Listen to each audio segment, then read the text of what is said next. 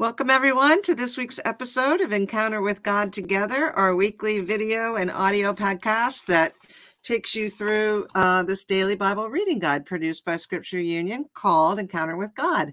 And we're doing it this week together.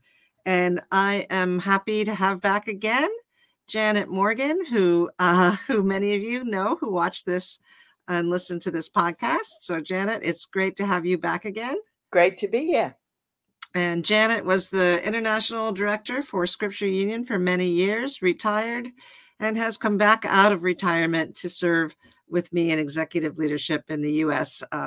And helping us to just expand our work throughout the United States. Yep. So thank you, Janet. Thanks for coming back out and for picking up here in Matthew. It's great. Yeah. When you asked me to do this, I was really so pleased because in January, I actually did the 2 chapters before this. Yeah. In Matthew chapter 22 and 23. So it was nice to follow on. It's funny how God does that, isn't it? It's wonderful. Absolutely brilliant. So I did remind myself too, and I'll remind too our listening audience and watching audience just a couple of the things, because this 24 and 25 follow on nicely from 22 and 23. And of course, remembering we're headed toward Easter as That's well. right. The events in that period. Excellent. Well, let me pray for you. Great. Okay.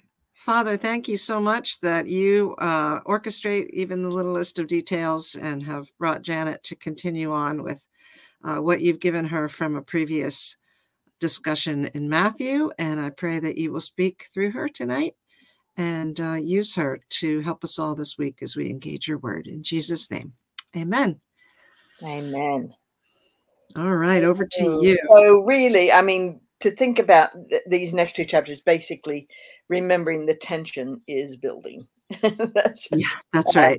In chapter 23, Jesus was in the temple after the triumphal entry, and we know all that happened when that ended with Jesus declaring the Pharisees and the teachers of the law, he called them a brood of vipers. Wow. Which is strong words, and all the events that happened in that period of time when they were there for the Passover meal. And of course, that finishes with those well-known words of Jesus, Jerusalem, Jerusalem, you who killed the prophets and stoned those who sent to you. How often I've longed to gather your children together, like a hen gathers her chicks under her wings, and you were not willing. So in that, is, if you remember, we see his rage.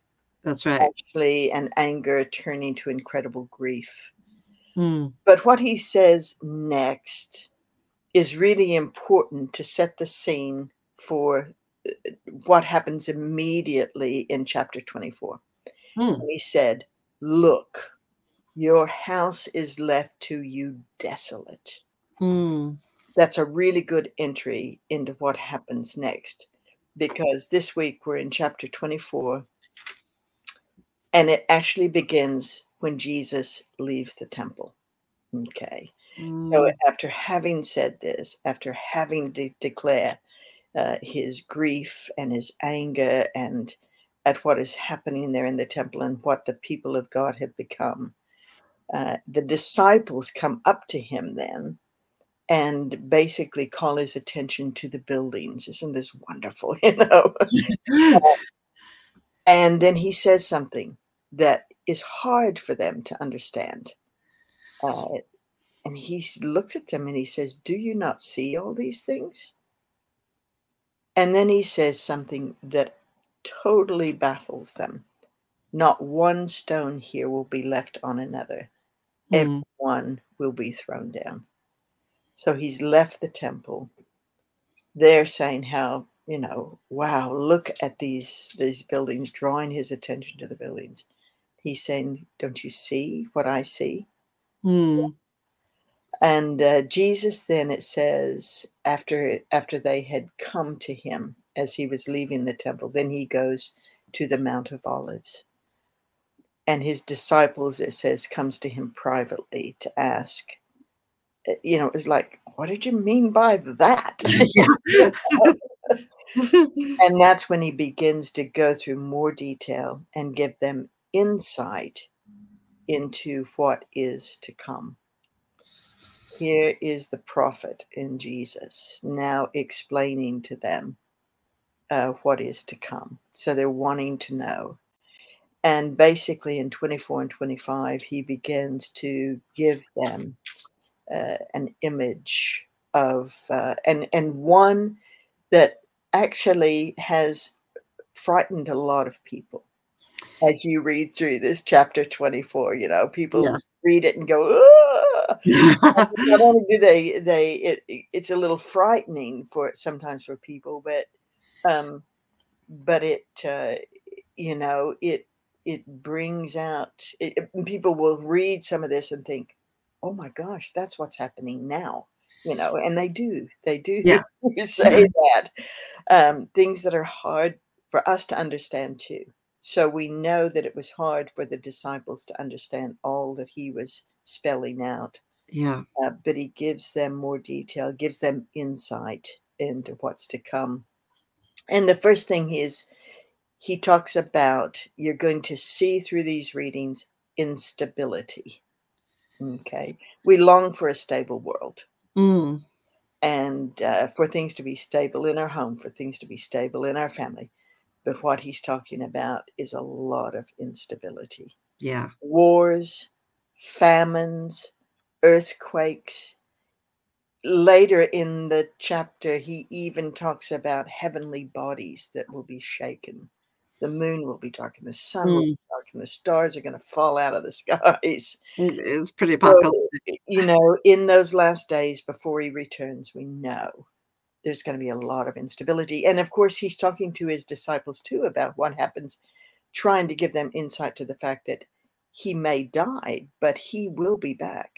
He will return with the heavenly angels. Yeah, I mean that.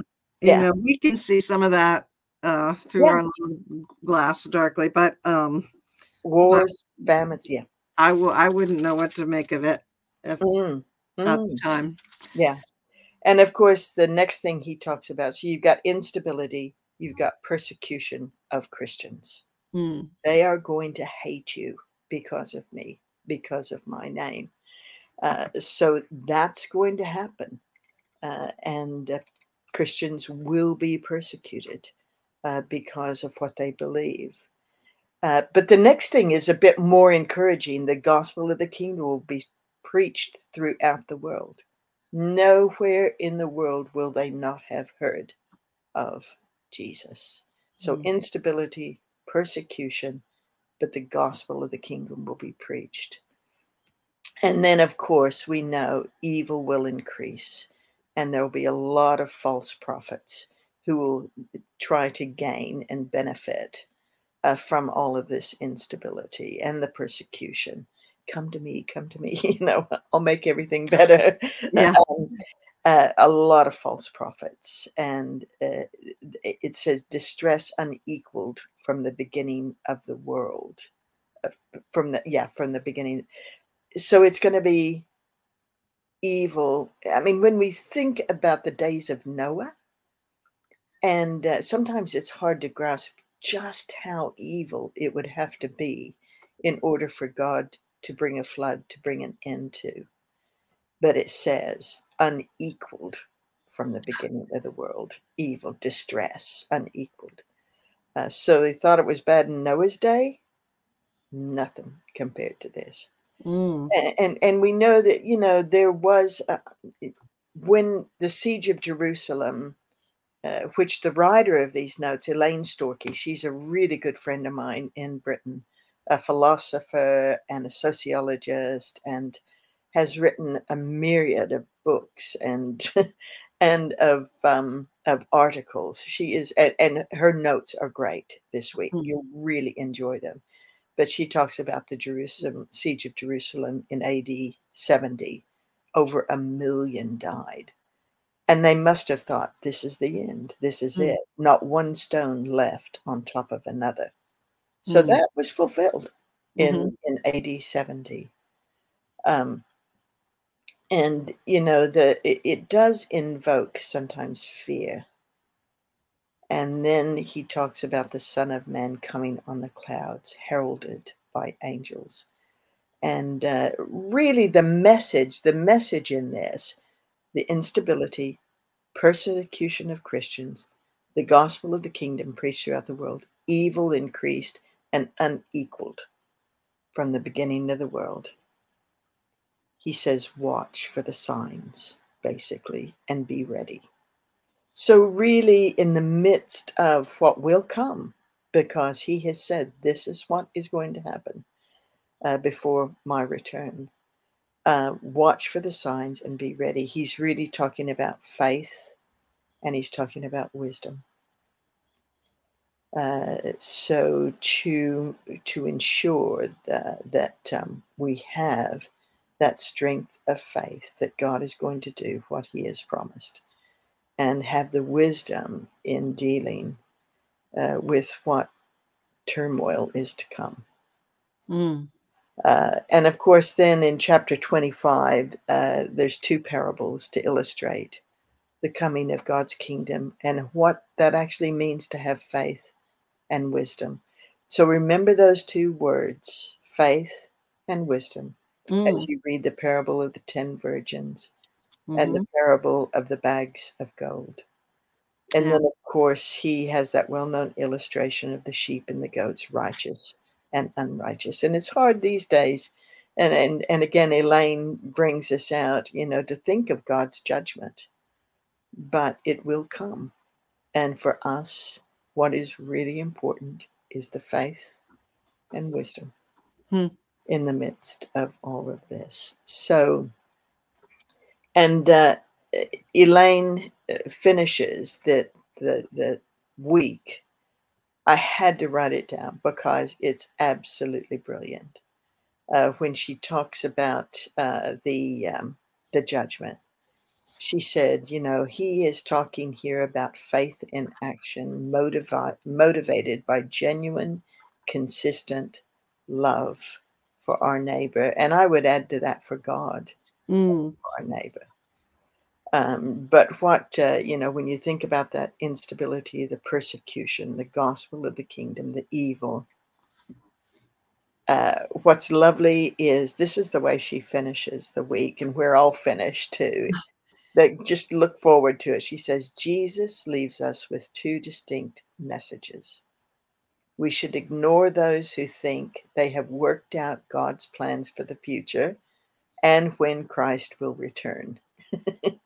But we should not brush off the urgency.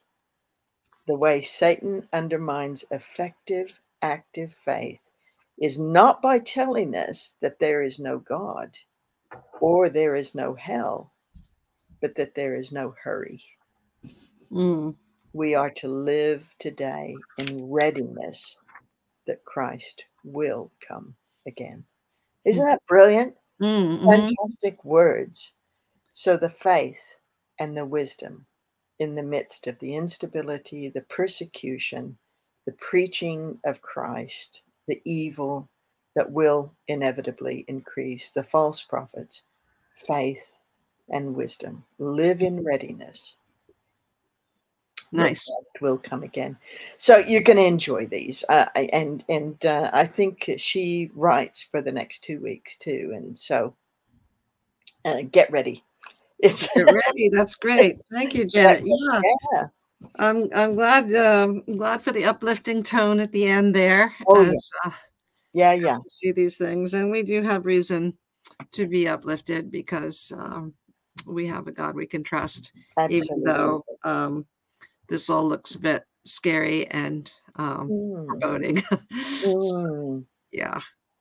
Good. Well, will you pray for us this week? I will be happy to pray. Yeah, let's pray. Father God, we thank you. We thank you for sending your son, Jesus, Father, who lived and who died and rose again and is seated with you. And Father, for that promise that he indeed will come again. I pray as we read these readings, as we move toward that Easter day, that cataclysmic event that took place that literally changed the world. Father, help us to have faith. Father, help us to have wisdom. And Father, help us always, always to be ready for you to return. And Father, we pray, Lord, come soon. As we look at our world, we pray that your gospel may be preached throughout the entire world. And we thank you, Father, for your great promise and for saving us. And it's in Jesus' name we pray. Amen. Amen. Thank you so much, Janet. Look, it is my pleasure. And don't forget, I always like to mention, there are some very helpful questions in extras. So they are downloadable. They are free. If you have a small group Bible study and you're using Encounter with God or Discovery, then those extras are there available for you. That's right. And I put the ticker at the bottom there where you can see our website URL. And if you go there and you go under resources, I think you'll find the Bible Guide extras that you can use in your study. And they are free to download. That's right. Thank you for mentioning that, Janet. You're always good for that. My pleasure. Thank you for inviting me to do these this week. Yeah, you're welcome. Yeah. And we'll have you back again soon, I'm sure. Terrific. Okay. Bye Have for a great now. week. Take care. Bye-bye.